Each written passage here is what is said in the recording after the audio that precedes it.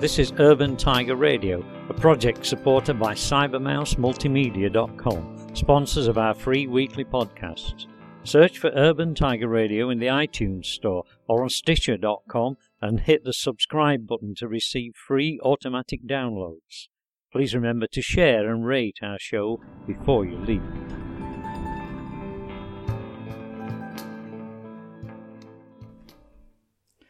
Hi, this is Bill Allerton again from Urban Tiger Radio. Sorry I've been a while getting back to you. I've had a few personal problems, which sometimes include falling down and bouncing myself off the floor and things of that nature. So here I am again anyway, and as I said, I apologise for the delay. Now, my guest in today's podcast is Stuart Lodge. Stuart Lodge I've known and admired for, as I have with many of my contacts, for many a year actually, probably 28 to 30 years.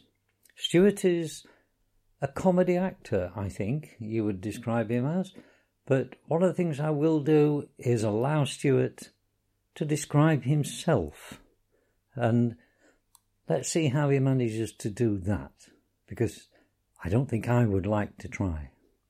Anyway, here's Stuart. Basically coming down, so that's fair the thing. enough. But one of the things I did say was, I mean, I've known you a long time actually.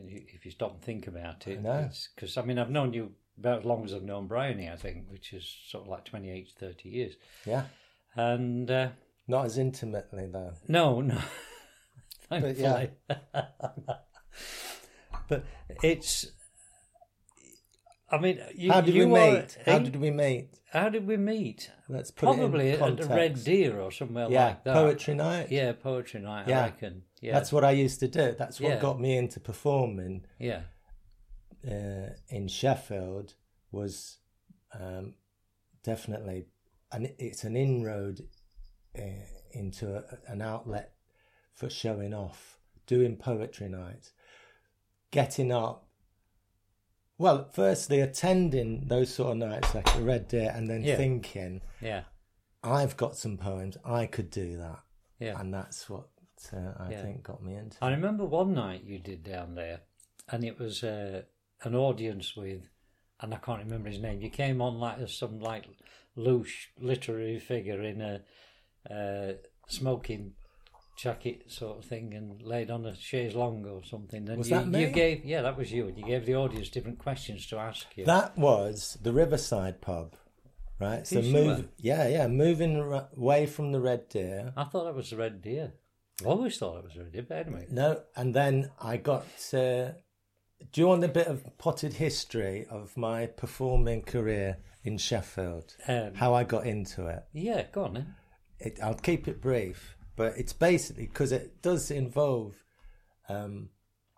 pub rooms, basically, and I'm all for that. Yeah, because I think the for me the importance of live entertainment starts in people making their own entertainment, and where are the outlets for that? It's often pubs, pub rooms or events going on in pubs, and the first one.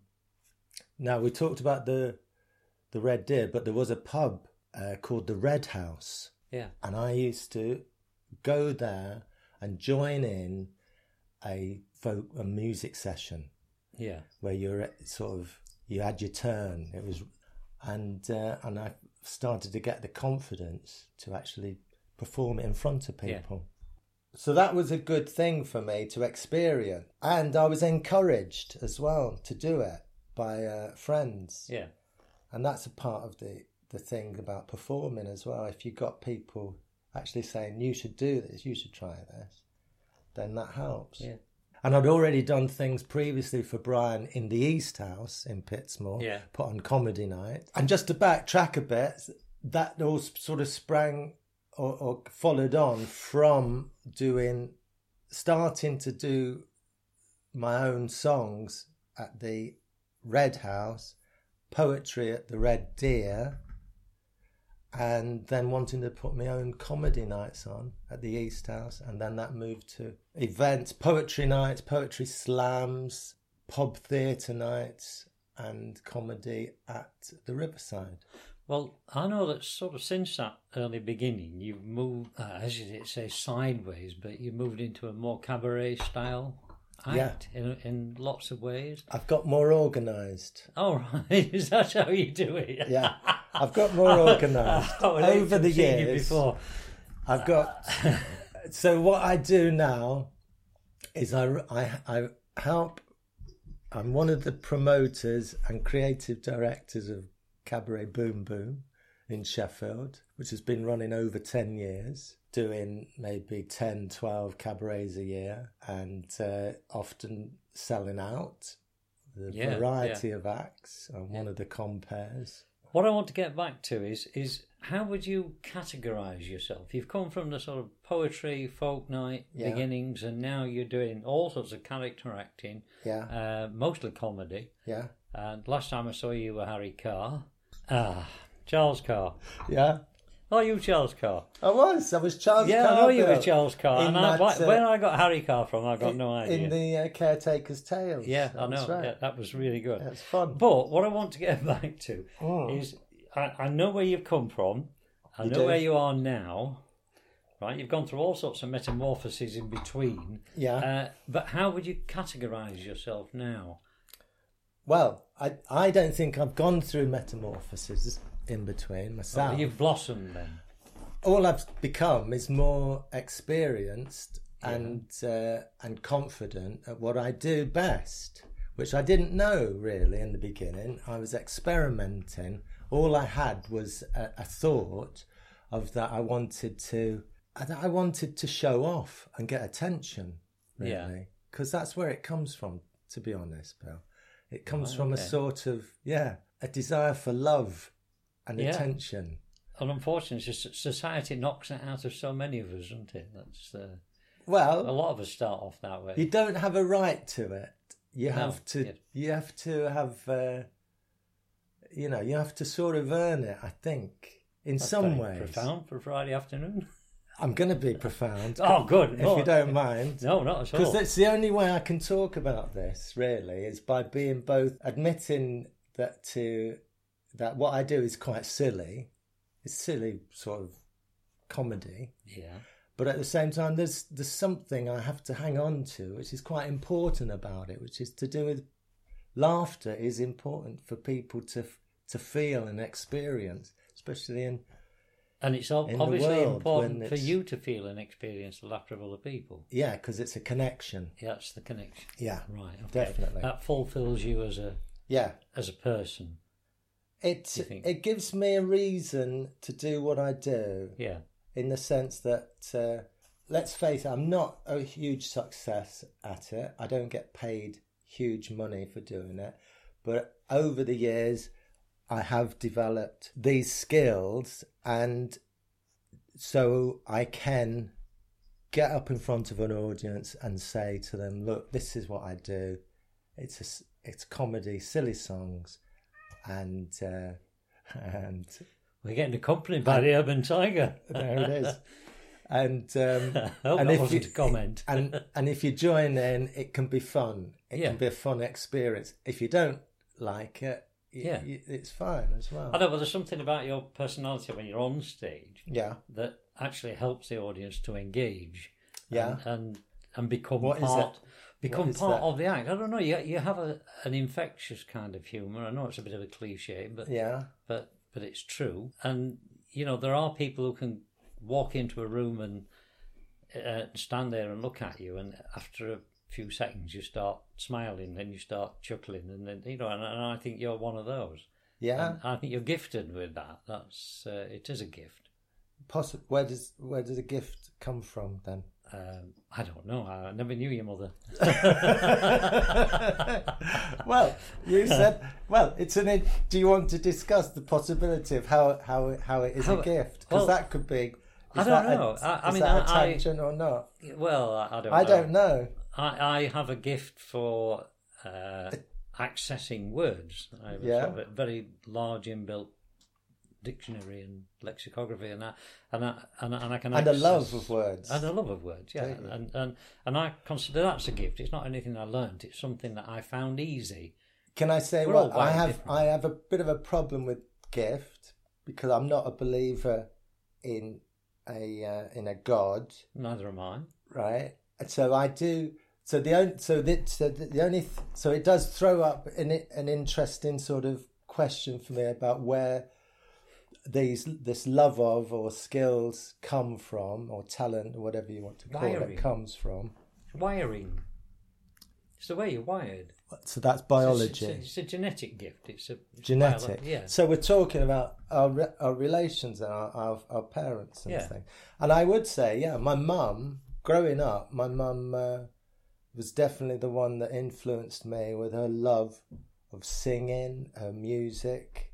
She loved music. She didn't play music, but she loved singing, and she loved enjoying singing, and that's how we used to spend time together. Yeah. And then she was the first one to encourage me to sort of sing songs to her, and so that's became the part of growing up. I don't think people sing very much these days anyway, because people used to sing around the piano. I'm going back to sort of 1930s and 40s. And once you'd sung in the family around the piano, you didn't mind going down the pub and singing, because you'd broken the embarrassment barrier. And if I may come in there, it's brought up another memory of that in the growing up in Essex, and one of the things we used to do for entertainment would go, the whole family would go to the pub of a Saturday night, and I'd see my uncle playing keyboards, my grandmother singing along, and my parents joining in, and it was like, that's your entertainment. That was my first experience of how to make live entertainment. You make it for yourself. Hell of a good grounding. It's great. It's great. Now, great. do you think that's you don't see it often? That's going then, isn't it? Because it's television in the corner. Television, internet. We're missing that. Although there are a lot of people, the internet seems to be bursting with people who want to make music and sing and do a video.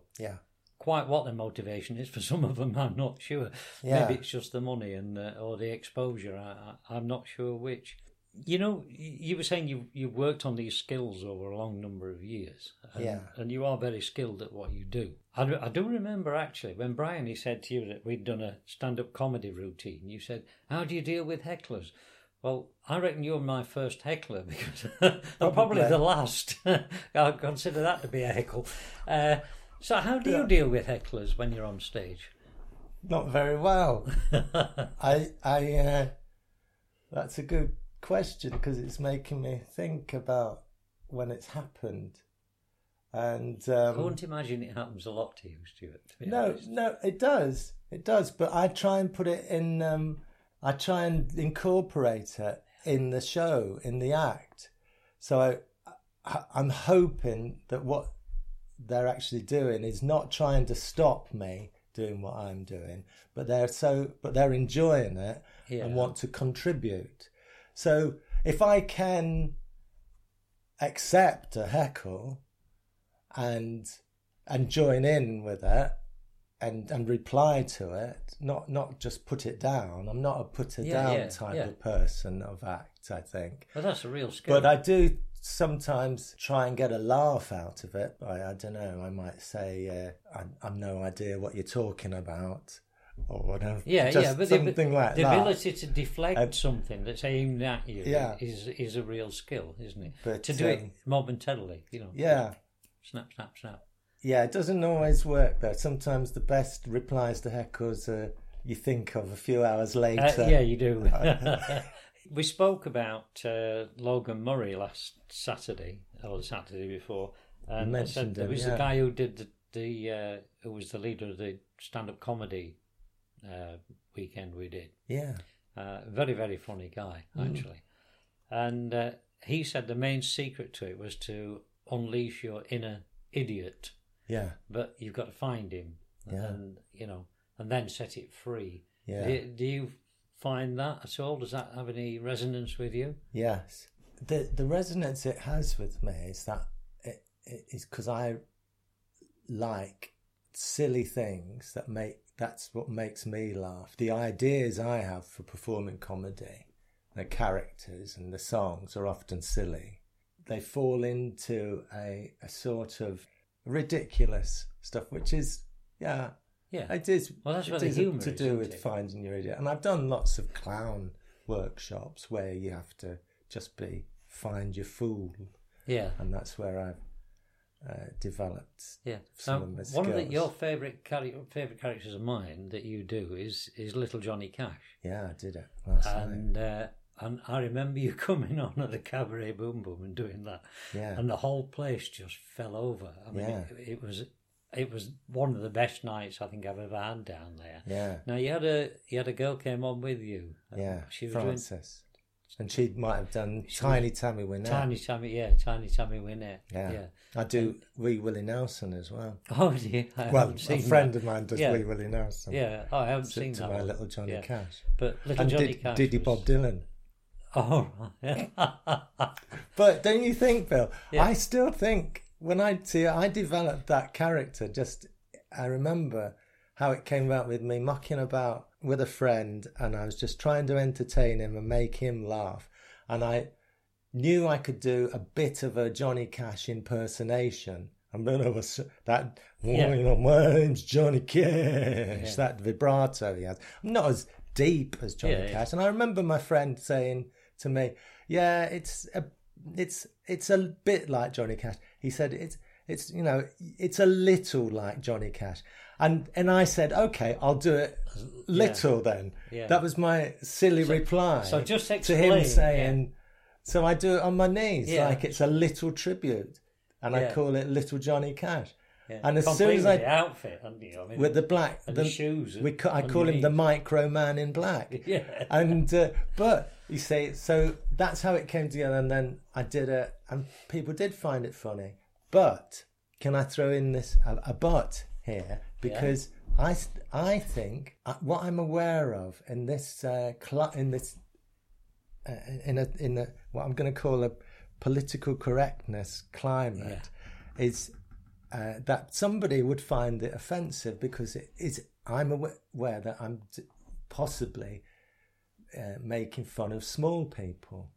But I don't know, because I'm going with an idea that makes me laugh. Yeah. But I'm always thinking, someone might find this offensive and tell me not to do it. Well, I think the difference is that you're not looking to be offensive.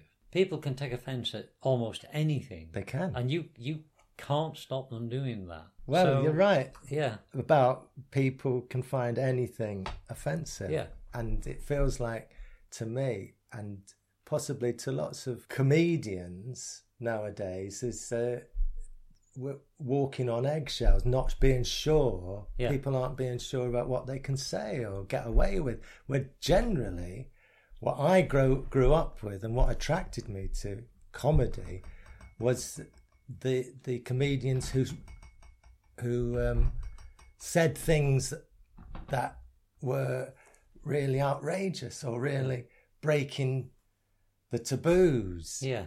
The outsider comedians. I remember the first comedian that really excited me, that I was introduced to as a teenager by my older brother, was Lenny Bruce, American, who obviously a dangerous comedian, in his day, for the content of his material, and came up against the law for performing and trying to talk about certain subjects, So that feels to me like an issue today. I heard something recently about a worker at a supermarket, I think it was Asda, who posted a Billy Connolly video on his Facebook timeline, where Billy Connolly has a rant about religion, about lots of religions, but also does mention Islam and Muslim and suicide bombers and things. So, and it's one of his comic but angry rants, but Billy Connolly does. But this worker because he posted it, he got the sack. Oh. He was asked to apologise for posting an offensive video. Right. Okay. Which it wasn't even his video. He posted a comedy video by Billy Connolly. And so. But don't you think that comedy has a role to play in pointing out how ridiculous this current situation is when those sort of things happen? Yeah, I do. So, what do you intend to do about it? I don't know. I think it has a role Do you ever to think play about it? all the time at the moment. It's an interesting area, and for someone who's interested in, like yourself, in words, how we use words, how comedy is made.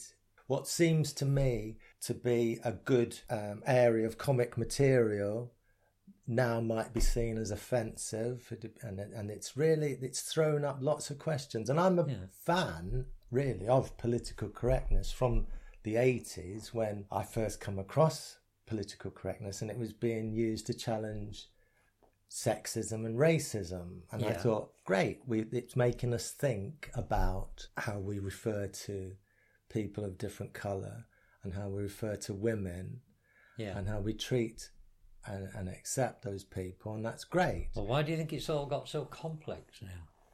I think it's got more complex because of gender identity politics. This idea that you can identify as a different label and demand that you be treated for having that identity. Yeah. So everybody's vying to be the smallest minority. It seems that way. Yeah, and who can shout the loudest. And as this thing about white privilege and being a middle-class white man with those privileges I've had. So yeah, but a lot of people now seem to take this as an excuse for doing some self-loathing.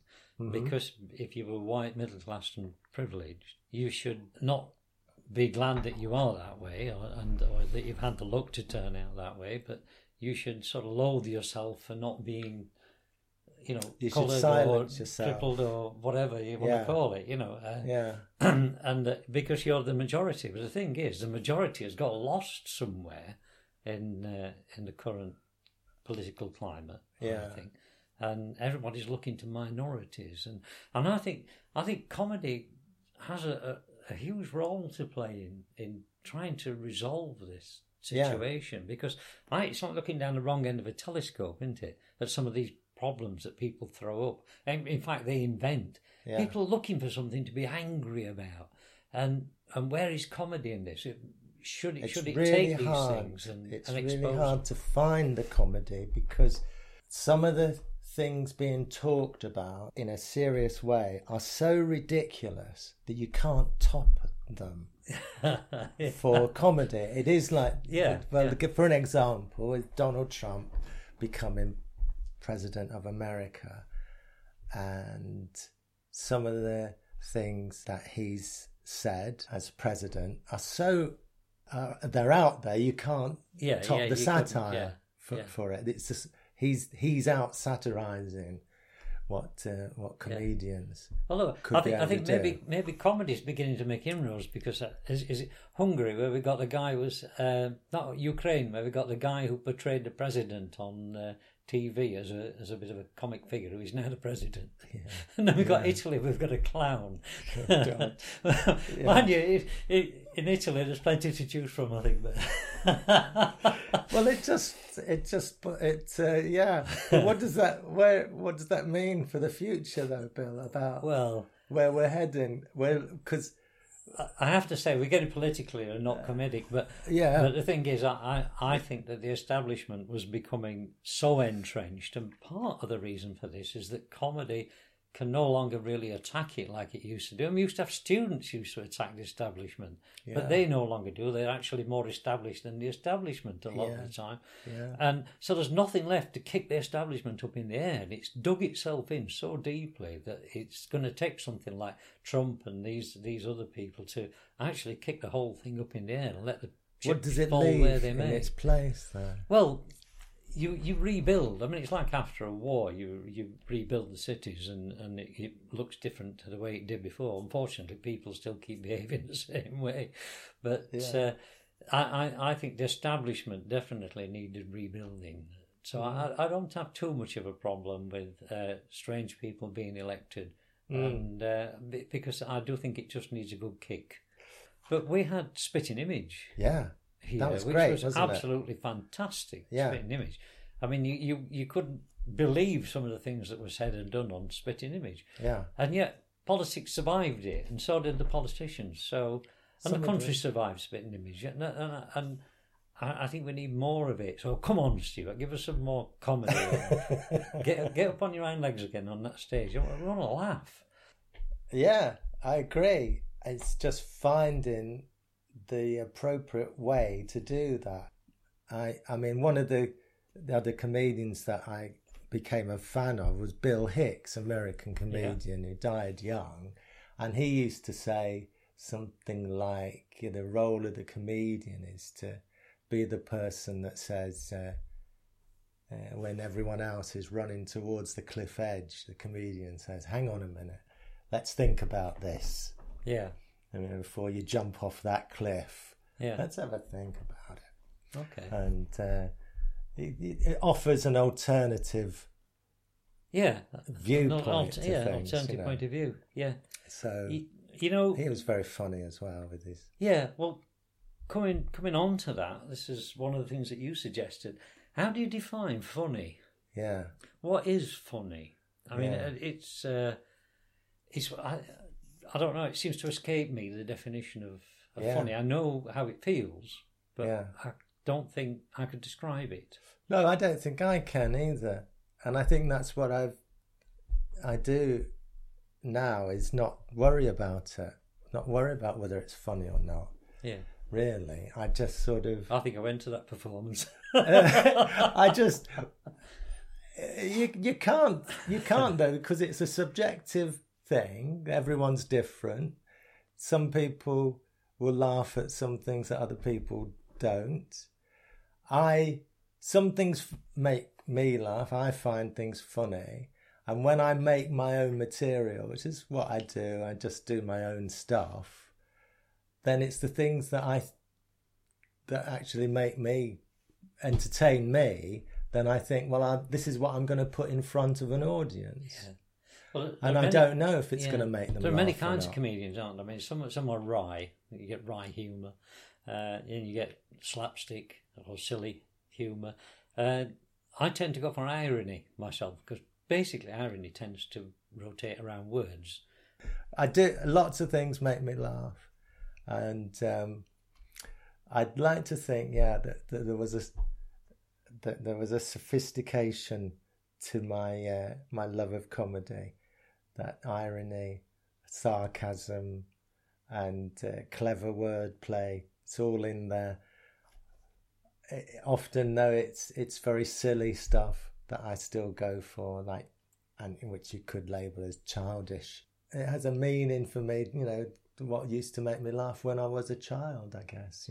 Playful stuff that I can see in my youngest children now. What makes them laugh. What gets me really right down to my soul is the surprise.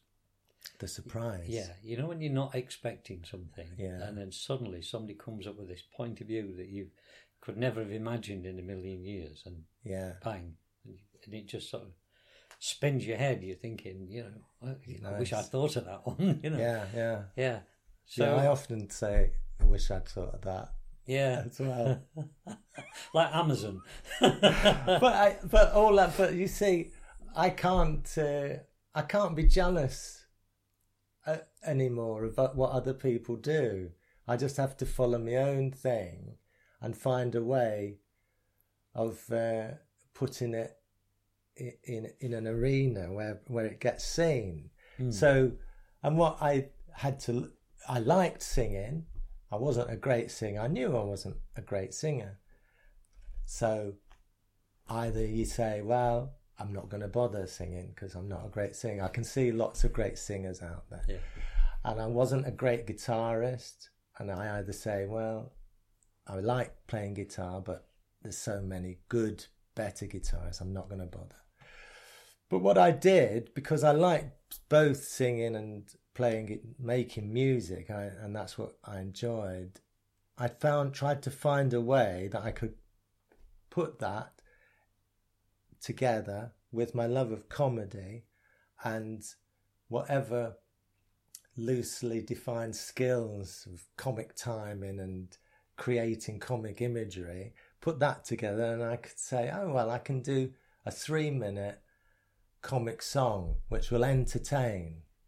And what, I guess, if I'm being practical, then I can say to an audience, I can spend 10-15 minutes with you, you know, and making a bit of fun, and that's it, you know. I don't like to go over. Yeah. Is in the back One of the of my things head. you do is you seem to elicit belief in your audience. They Believe that they can do better. Well, that's so. Yeah, I do. I think you're right. No, because that's important, isn't it? If you present yourself as a over-talented, bombastic comedian, then you've got to really come up with the goods and say to us, look, I can do something you can't do. I'm sort of saying, look, what I do is a bit rubbish, but if you go along with it, and you'll have fun with it, well, and I won't go on together. too long. I'll be off, and you can have some other. That's probably. That's but you've probably always better. taken us on the journey with you. That's the nice thing about your kind of humour. Yeah. We're going to discuss Cabaret Boom Boom in a moment or two, aren't we? But now you want to tell me a story, so go on then. Well, it's happened recently, and it combines what we've just been talking about with the doing comedy and making a connection, but also there's something poignant about it. And I was doing Little Johnny Cash, who we've talked about. Yeah. I did it at a gig in Manchester to raise funds for a dementia charity. Right?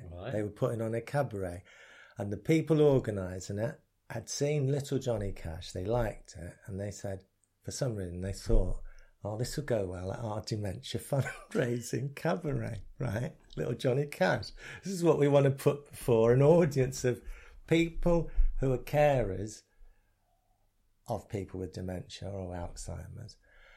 And some people would be present in the audience who are suffering, who have got the condition, different levels of it. So I said, yeah, it was paid, you know, and I'm always, it was, you know, How can you refuse? 50 quid for a good, you know, but they were doing it's for fundraising, but also they pay the act. Well, you know, it's going to cover my travel costs. So I did it. Little Johnny Cash did, I do a song about the pound shop, about Johnny Cash going to the pound shop. It's very funny, I think. Yeah. It's make me laugh, which came out of trying to make my kids laugh. Right, you know, okay. A song about the pound shop and everything. How much does it cost? Everything's a pound at the pound shop. And then him getting Little Johnny Cash getting into trouble because he keeps asking, how much is everything? Anyway, so I did that, and then I do a song about baking a quiche. Little Johnny Cash baking a quiche, and the song's called For 20-25 Minutes. All right. That's how long you bake a quiche for, which came out again about, I wrote it because I was in the kitchen and I had to cook a quiche, and on the side of the box it said bake for 20-25 minutes. And I put it in the oven. You see, it's making me laugh. In the box? I put the quiche in the oven. No. And I started singing 20-25 minutes. That quiche is gonna be done. And then the song comes in a few minutes, you see. You realise you're going to have to perform these, don't you, for this? I'm sorry. You're going to have to pay them extra. 20-25 minutes. That quiche is gonna be done. 20-25 minutes. It's cheese and onion one. I bought it in the shop when I was running wild, like a dog let off its leash. 20-25 minutes. Gonna be eating quiche. Oh yeah, that's right. 20-25 minutes at 200 degrees C. 20-25 minutes. Soon that quiche will be inside of me. It's a kind of savory tart or egg-based flan.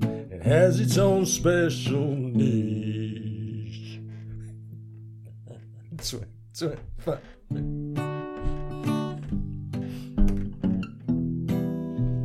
Gonna be eating quiche.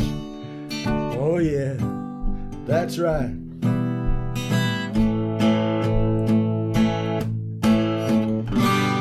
Riding down the highway at 90 miles an hour with my gal Lorraine. Yeah, she loves quiche. With my gal Lorraine at my shoulder, and we're feeling the engine's power. I said to Lorraine, you gotta live while you're young. Is there anything you wish? She said, I've only got just one wish. 25 minutes. I wanna be eating quiche. Oh yeah, that's right. I wanna be eating quiche. Come on now, join in with me. What do you want to be doing? I wanna be eating quiche. Hell yeah. One more time. I wanna be eating. I wanna be eating. I wanna be eating quiche. Put it in context is how silly beginnings make comic material, which then leads to performing them. So I performed those two songs at this dementia gig. It went well. So I was happy, and people were saying, "Oh, that's very funny. I enjoyed that." And no one came up and said, "That's a bit sizist or whatever. You're making fun of small people." Oh, great! Got away with it again. And then the following week, I had another gig in Manchester at an arts festival gig. Again, these are just sort of small community size gigs, you know. But two people from the dementia gig came to the arts festival gig, and they came up to me. And before I was on, I was doing Little Johnny Cash again, but I wasn't in costume. And they came up, and as they were coming in, they said, "Oh." The husband said, you're the guy who does Little Johnny Cash, aren't you? I said, yeah.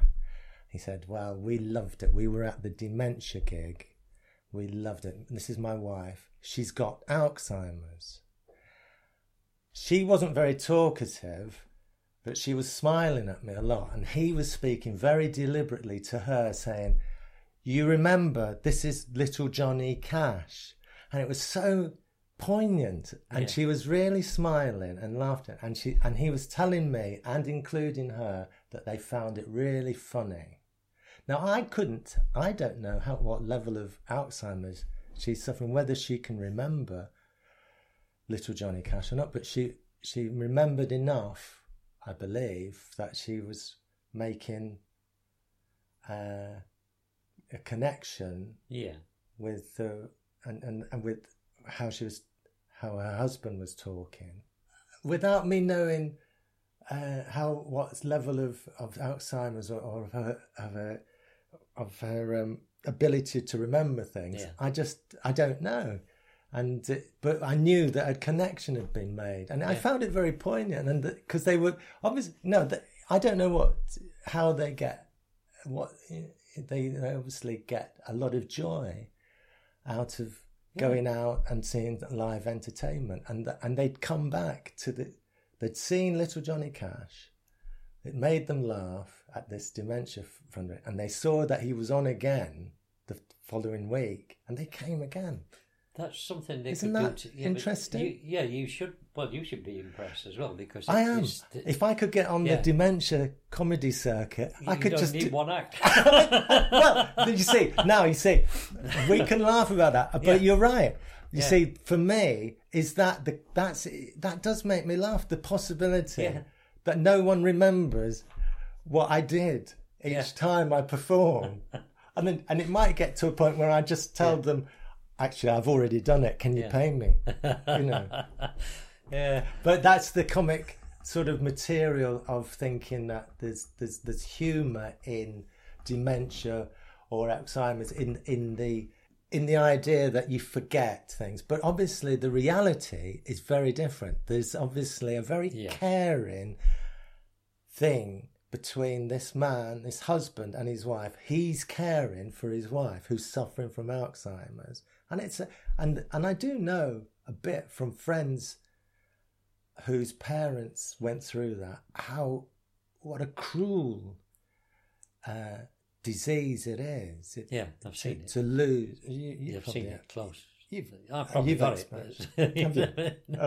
Don't see it. But that's the thing. You forget. You forget people. You forget loved ones, and it's like I've seen it quite close. And let me just finish off though, because it's so, I feel passionate about it. It's just that when you're losing that ability to remember, and yet we're still able to laugh. It's that dark humour exists in the idea that this is a funny thing. Yeah, but you've got to laugh. Have you got to laugh? Yeah. You've got to no, find your gesture just then, which was you were making a circle with your finger. Yeah. Right.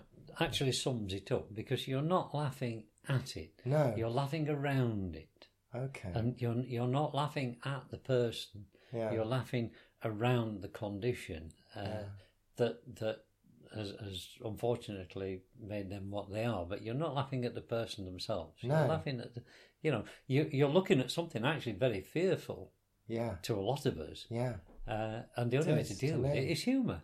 Yeah. I mean, humour is probably the best way to deal with anxiety. Yeah. Too. And it has its place in all societies. I mean, anything we ever find that's been written has got humour in it somewhere. Somebody's written a joke somewhere along the line. Yeah. Even the ancient Greeks and Romans. And they had some crackers, didn't they? They did. I've been reading Herodotus' histories. Have you? Yeah. Wow. And they send him up something unmerciful. Do they? Yeah, he goes to the Egyptians and gets tales about the Greeks from the Egyptians, and they're just making it up as they go along. You can see, Really? I mean, they're really winding him up. And then he probably gets really depressed and drinks some hemlock or something. I don't think he does, but I think he was just having too much good fun. Anyway, a bit like this afternoon. There's a pair of idiots together. There were idiots so in Greek times and Roman times. Still are. Idiotic. Idiotic. Foolish. Yeah. But idiota means a different thing. The human expression of ridiculousness. Yeah. It's there, isn't it? Yeah. I think they used to call them tragedies. Probably. Yeah. And now we laugh at it. Cabaret Boom Boom. Let's just go get back. Cabaret Boom Boom. Straight to Cabaret Boom Boom, which is your latest incarnation. It's been running 10 years, over 10 years. And your position in it is what? Just remind me. Are you a founder member? I am a founder member. Wow. Along with Rick Allen and Tim Byrom. So there's three of us. I am a compere at Cabaret Boom Boom. All dog's body work on the day, setting up, putting the chairs out, making the stage. At the end of the show, you put it all away. It's all part of show business, isn't it? All the hands-on work. Hat check girl, everything, aren't you? Everything. We're a team of about, 10, 12, 15 people who work really well together over the years, and that's why I think it's had longevity. Yeah. The three compares has helped. Me, Rick and Tim all compare, and that helps because it's not the responsibility of just one person to come up with bits to do as compares. We swap. You share the energy. We share the energy, and we're basically too lazy to come up with new material, which would have to do if there was one sole compare. So that's good. That's helped with the longevity, I think. So, and it's great. It's given me an outlet, a regular outlet, to show off new material, characters, and And for me, what's consistently good about it is it's live entertainment from a variety of genres. So you got physical comedy or musical comedy and circus skills. It's musical, variety. Yeah. It's old-fashioned live entertainment in many ways. So I like that. It goes down a storm. I've been to many, as you know. It's a great night out. Possibly the best night out in Sheffield. Yes, I think it is, actually. Well, we should end the interview there, really, shouldn't we? We could do, yeah. Why not, indeed. But no, it's a great one. You've been a few times. I've been a few times, yeah. Quite a few. One of the things you... I remember making a fun of you when you said, promote my new CD, Bill Allerton Reads. Yeah.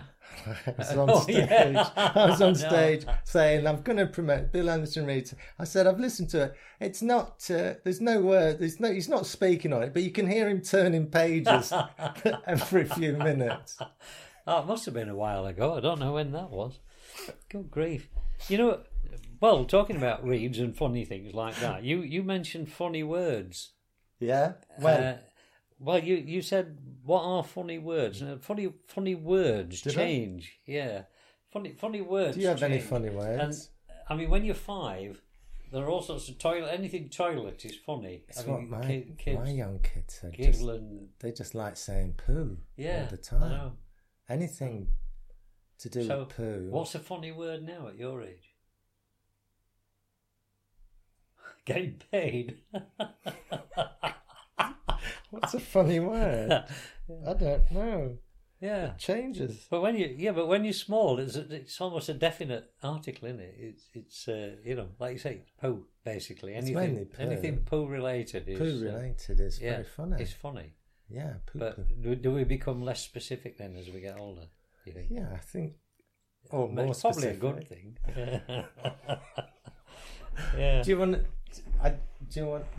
you spark me off with a funny word? Say a funny word and see if I'd say yes or no. Well, I'm asking a consummate professional what a funny word is, you see. Who are you because asking? I don't know, do I? I mean, Here, I tell you a funny word. Go on then. Well, I did a character. I do another cabaret in Saltaire 3 or 4 times a year, which I'd like to plug.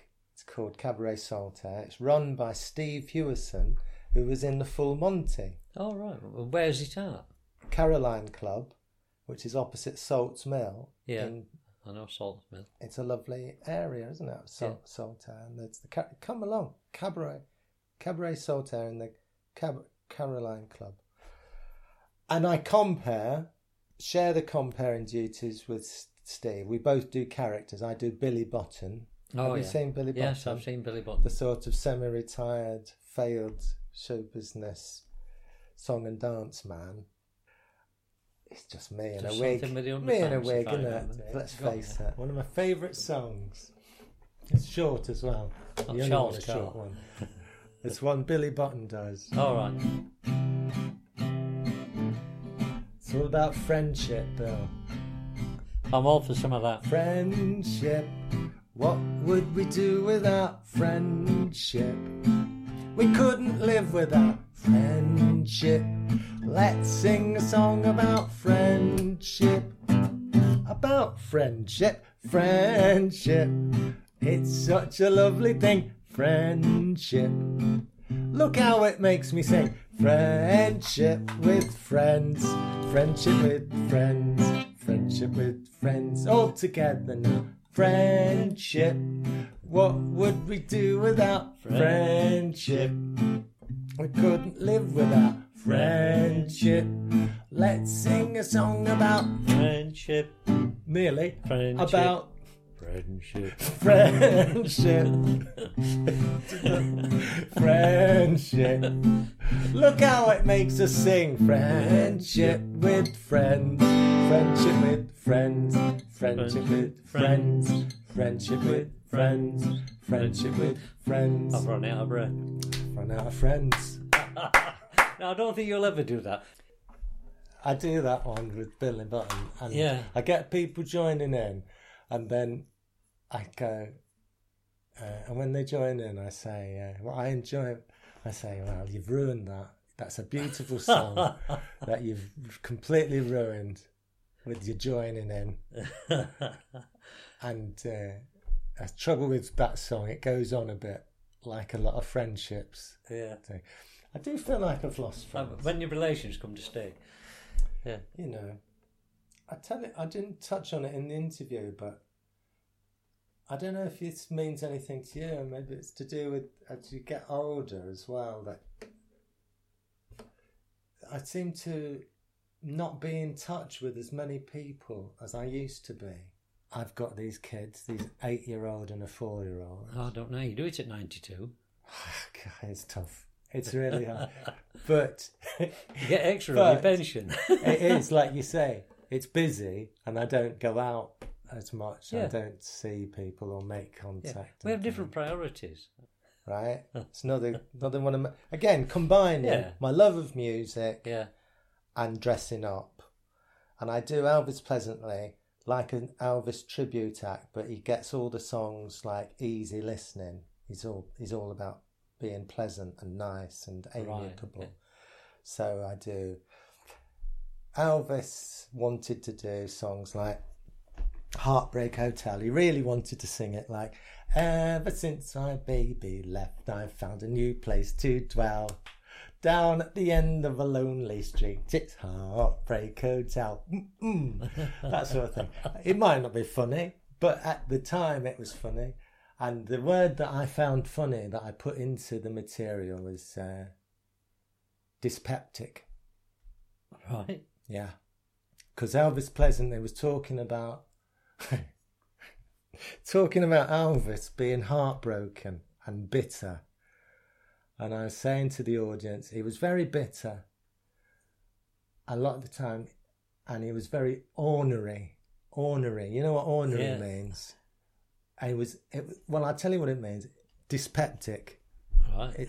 He was angry, bitter and angry at the world. Dyspeptic. Do you ever get dyspeptic? Yes, I take tablets for it. Well, so did Elvis Presley.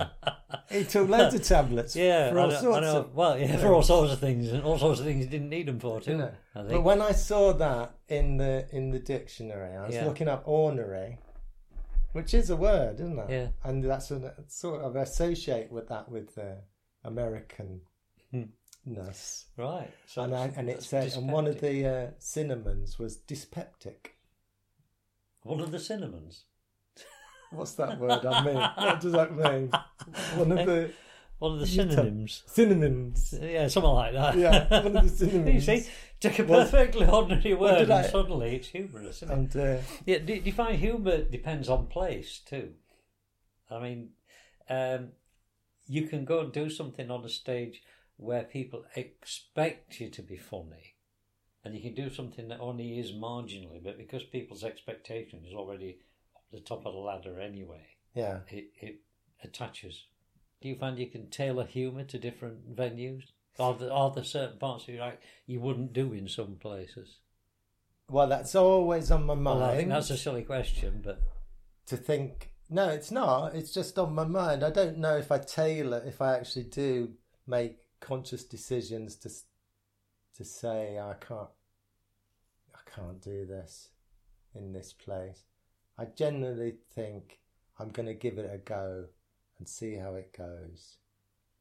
I think the thing with people's expectations can work against you, because sometimes if they're laughing too much, it can interrupt your flow and the comic timing, and you think, oh, it doesn't really feel like I'm connecting here, because they're just giggling at everything I say, even things that aren't meant to be funny. They just find it, and you just think, oh, it's a bit mad. And that's happened sometimes. I mean, generally, I'd say it was affected by the size of the audience. If you have a bigger audience and they're all there because they know it's comedy, then that can be a bit off-putting, because they're it's You surprised me with that, because I would have thought that would have put you more at your ease, because you know you've got a receptive audience. well, that's what I'm trying. It's a thin line between a receptive audience or an over enthusiastic audience that's affected by the mood that seems to be happening in the venue. Yeah. Do you ever at the end of a performance think, I missed a real trick here? There was something there I should have done. Yeah. And I just a case in point, which you might find amusing. I've got a pair of glasses here. They're reading glasses, right? Is that the ones you use when you're reading? They're the ones I use when I'm reading. Right. Up to 3 feet away, they work absolutely fine. Nice. So how do you hold a book 3 feet away? Well, up to 3 feet away, Stuart. Okay. Come on. Give us a break here, Stuart. When I did a stand-up comedy routine Logan Murray. with Logan Murray, we had this little stage, not much bigger than this table, Mm. and on one corner was a speaker, Yeah. little speaker cabinet, like so.